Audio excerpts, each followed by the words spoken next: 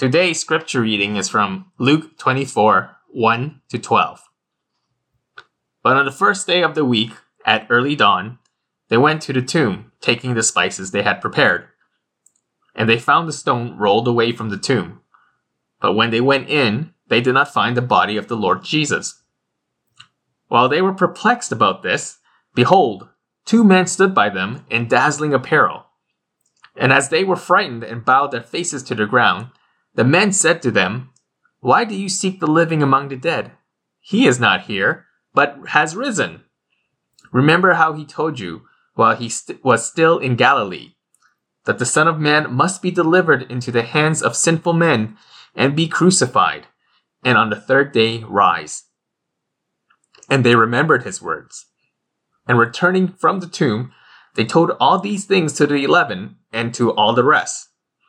Now it was Mary Magdalene and Joanna and Mary, the mother of James, and the other women with them, who told these things to the apostles. But these words seemed to them an idle tale, and they did not believe them. But Peter rose and ran to the tomb.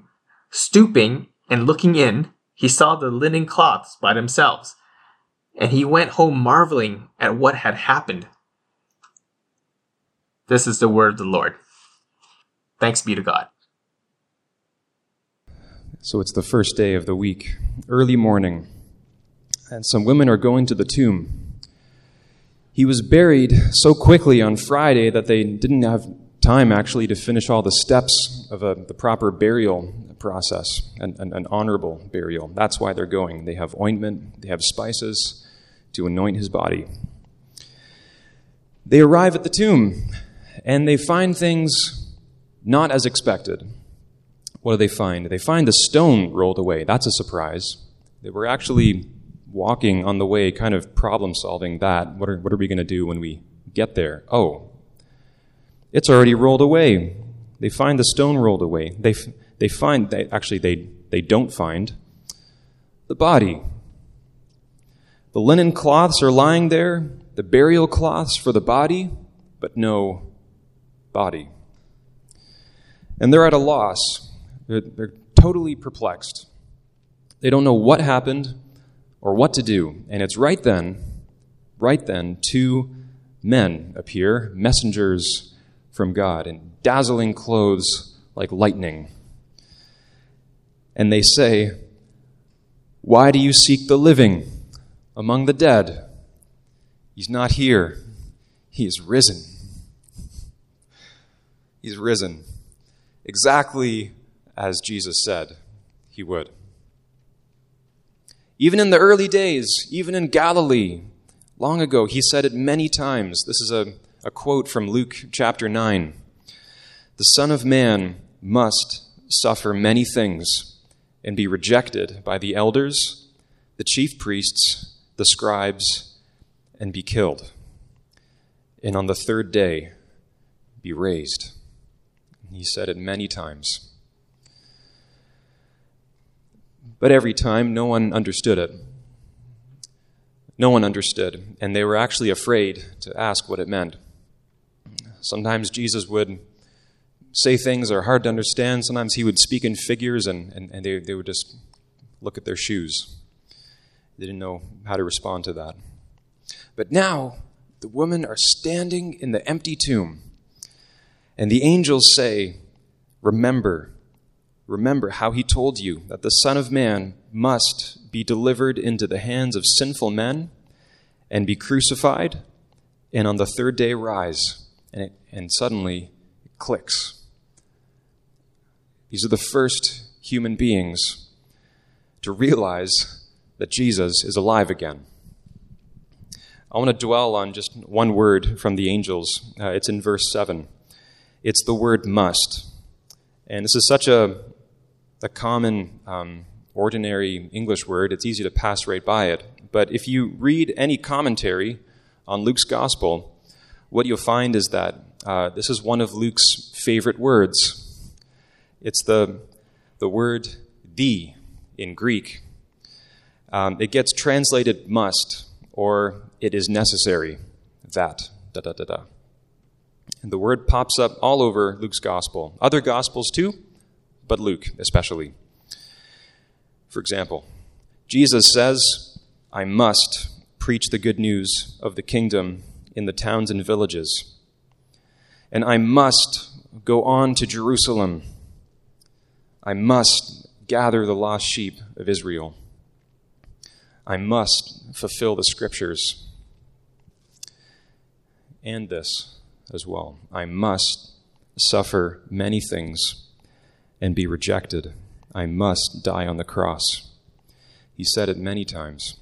Everything that Jesus did, most of all the cross, everything is according to plan and the outworking of a plan set in motion long ago. The 2000s was a good decade for trilogy movies. Lord of the Rings, Mission Impossible. Do you remember? What else? The Star Wars prequels. Well, it's kind of mixed decade for trilogy movies. But another one of the good ones, the Oceans movie trilogy, right? You got 3 heist movies. Oceans 11, 12, 13. Now here's the heist movie, okay? Danny Ocean, played by George Clooney, gets his sight on something that he wants to steal. Something big. Something that's owned by a big bad guy who owns a casino in Las Vegas. So Danny gathers a team of likable thieves. They're experts in every field. They're con men, they're acrobats, they're demolition experts, they're hackers, they're everyone, right? Gathers them all together, dressed like they're out of GQ magazine. And there's a lot of banter. There's setbacks. There's relationship drama. But they push through all of that, and the big day comes. The day of the heist, the big con. On the big day, things start well. Things are going according to plan. But just when they are about to pull it off, just at they're right in reach, that's when suddenly lights, sirens, a SWAT team comes down from the ceiling. They break in through the window, and their key man, who has the bag in his hand with that thing in it, he's arrested. It's all over. And then it gets worse, because then a rival thief comes in, and then he steals that thing. And it's his. And it's all over. It's a disaster. It's an utter disaster. Except what you soon realize is that the disaster was in the plan. They planned it. It turns out that the SWAT team, all the members of that SWAT team that broke in and arrested, it turns out that they're Danny Ocean's men. They're the guys. They're wearing costume, very convincing costume.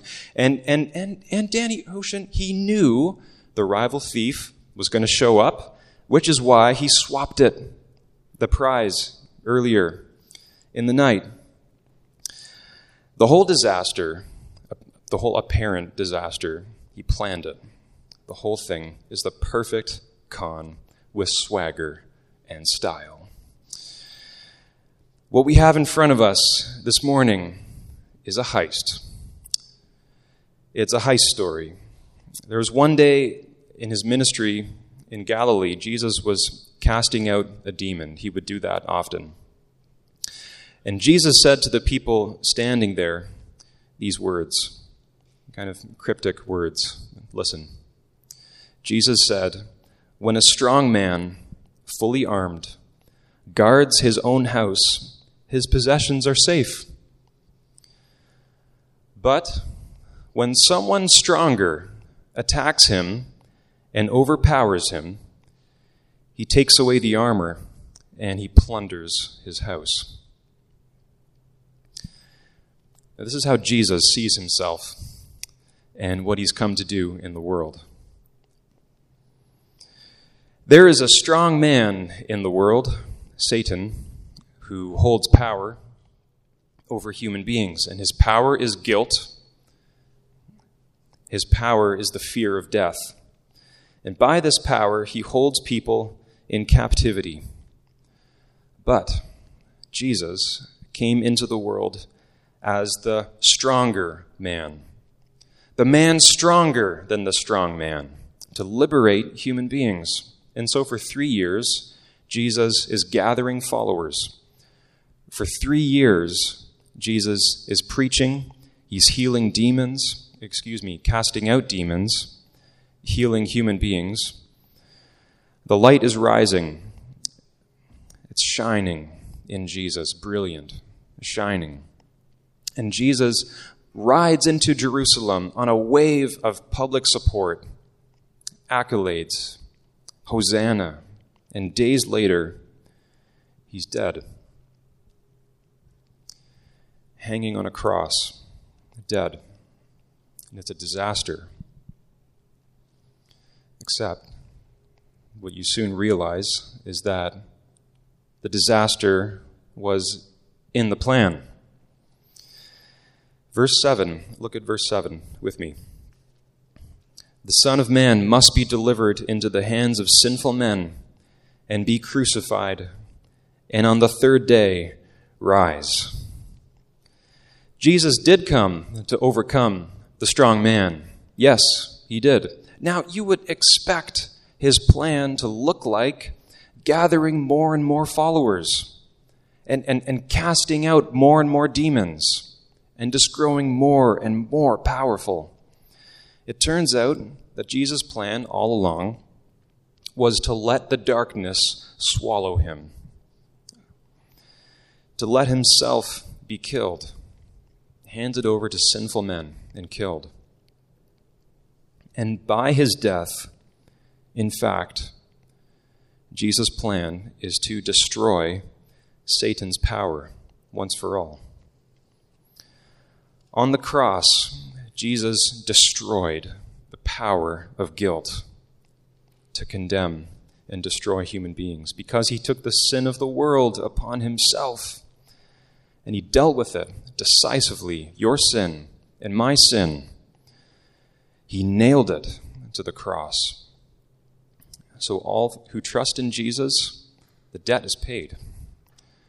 It's paid in full. And in the resurrection, Jesus destroyed the power of death. He let himself be killed so that he might destroy death from the inside and open a doorway for human beings to pass through death into eternal life. For all who trust in Jesus, then, there's no fear of death. It's a door into eternal life. The cross seemed like Satan's victory. By letting himself be killed, Jesus, in fact, bound the strong man and broke his weapons. And from that day to now, Jesus is alive and he is plundering the house of the strong man, leading captives into freedom. This was always the plan, that the Son of Man must be delivered into the hands of sinful men and be crucified, and on the third day rise. Jesus rose, the great heist. The greatest heist the world has ever known, not with swagger and style, but with humility and power. This is the plan. It's the great plan. Now, here's the application. There's just one application. Remember it. Remember what Jesus promised he would do. Remember how he did it. Remember that he is alive. Remember. That's the key word. In verse 6, the angels call the women to do this, to remember. Remember how he told you all this would happen. In verse 8, and they remembered.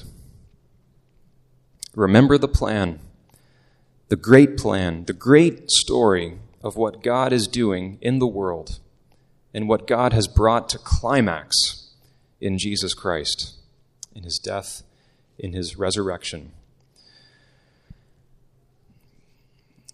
Practically speaking, some of you here today, you relate to Jesus basically like the women in verse 1.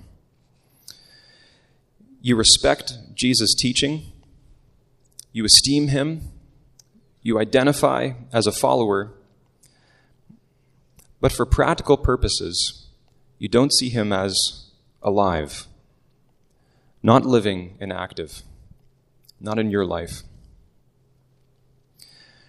Your activities in the Christian life resemble putting spices on Jesus' body in a tomb. It's a duty, but it's a duty that is lacking joy, lacking vitality. You don't expect him to be alive. Not where it matters in your life. You have religious duties, so you do that thing, you do those things, you come to church and so on, and you try to carry on with life, where you try to find purpose and meaning, you try to be successful in what you do, you try your best. I have good news for you. Good news for everyone. The Lord Jesus does not need your spices. Because he's not dead. He's alive. He's alive.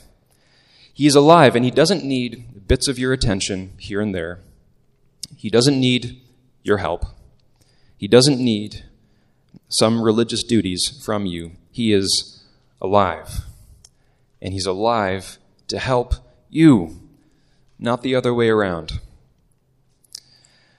At a basic level, Jesus will save you from a life story where your worth is tied to your performance, a story of life where you, the hero, accomplish all your to-do list, and you measure up to people's expectations around you. And you have a social media presence with likes and shares, and you are well informed on many topics. And the cosmos depends on you and what you do today. And you can move it forward. You can also mess it up. So don't do that. Don't mess it up. Don't blow it. Jesus is alive, and he is able to save you from that kind of life story, from the pride in your heart of living in that kind of life story, seeing yourself in that way, or the despair, as the case may be and more often is, the despair of living in that kind of story when you know in your heart you don't measure up. The way that you receive Jesus' help and Jesus' transformation in your heart, where you leave that story behind and you enter into his better story, the way that happens is not by working very hard. It's not by being well-read. It's not by your effort in any way. It's by grace, where you simply remember. You remember it. You remember his plan. That's a story. The plan is the story that God is telling, the great story that goes from creation, fall, redemption in Jesus, the great story that covers the whole arc of creation and history, the great plan that is in shorthand for us. Again, in verse 7, the Son of Man must be delivered into the hands of sinful men and be crucified, and on the third day rise, men and women, as the first fruits of the new creation. See, I make all things new, Jesus says in Revelation.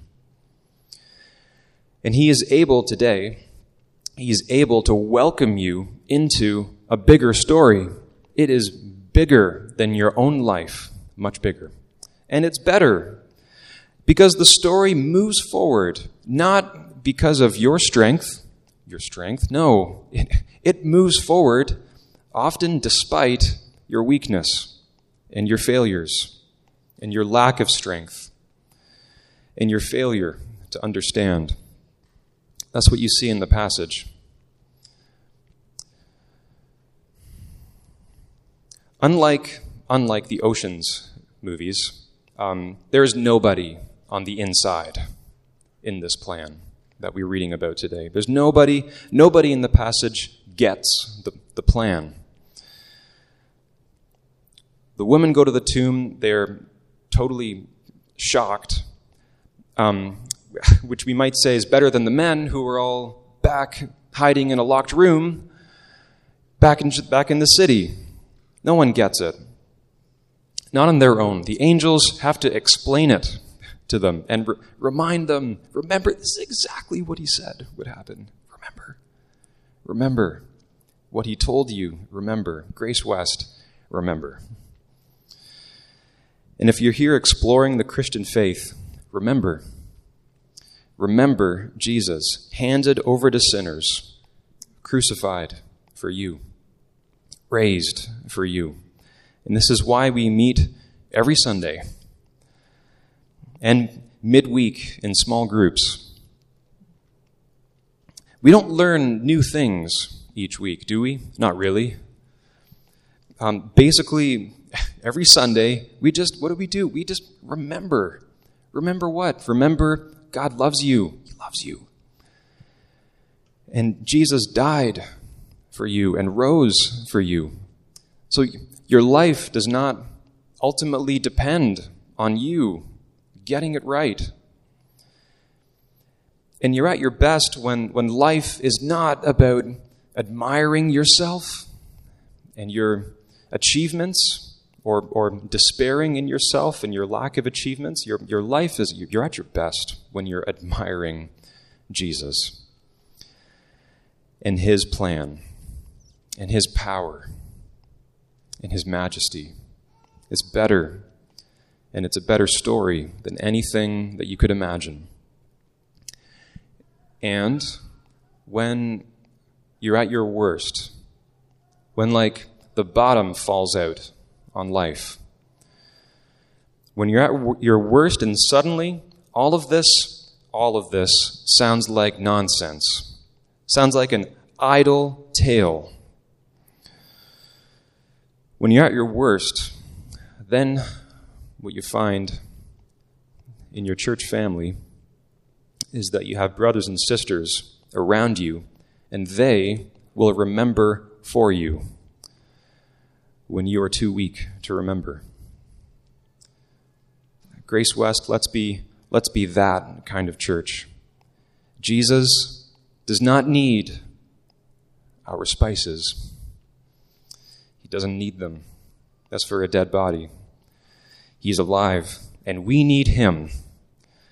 We need his power. Jesus is alive. He is risen indeed. Remember it. Let's pray.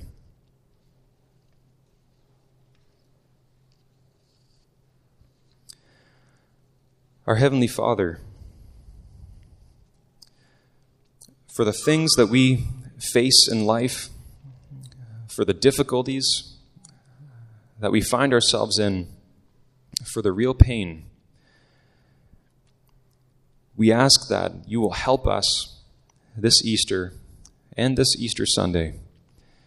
Help us to see in the resurrection of Jesus a story that is bigger than our single life story.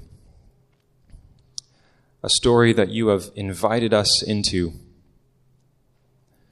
and that we may step aside and let him be the protagonist and the hero and the champion and the king and the victor. May we lay that role down at his feet and receive from him everything, and life and hope and freedom. We pray for it, for all this, because we don't have it in ourselves to do this. What we need most desperately, only you can do for us, Father. And so this is our prayer on Easter Sunday. We thank you for your good word. We thank you for the gospel. We thank you for our risen King. Amen.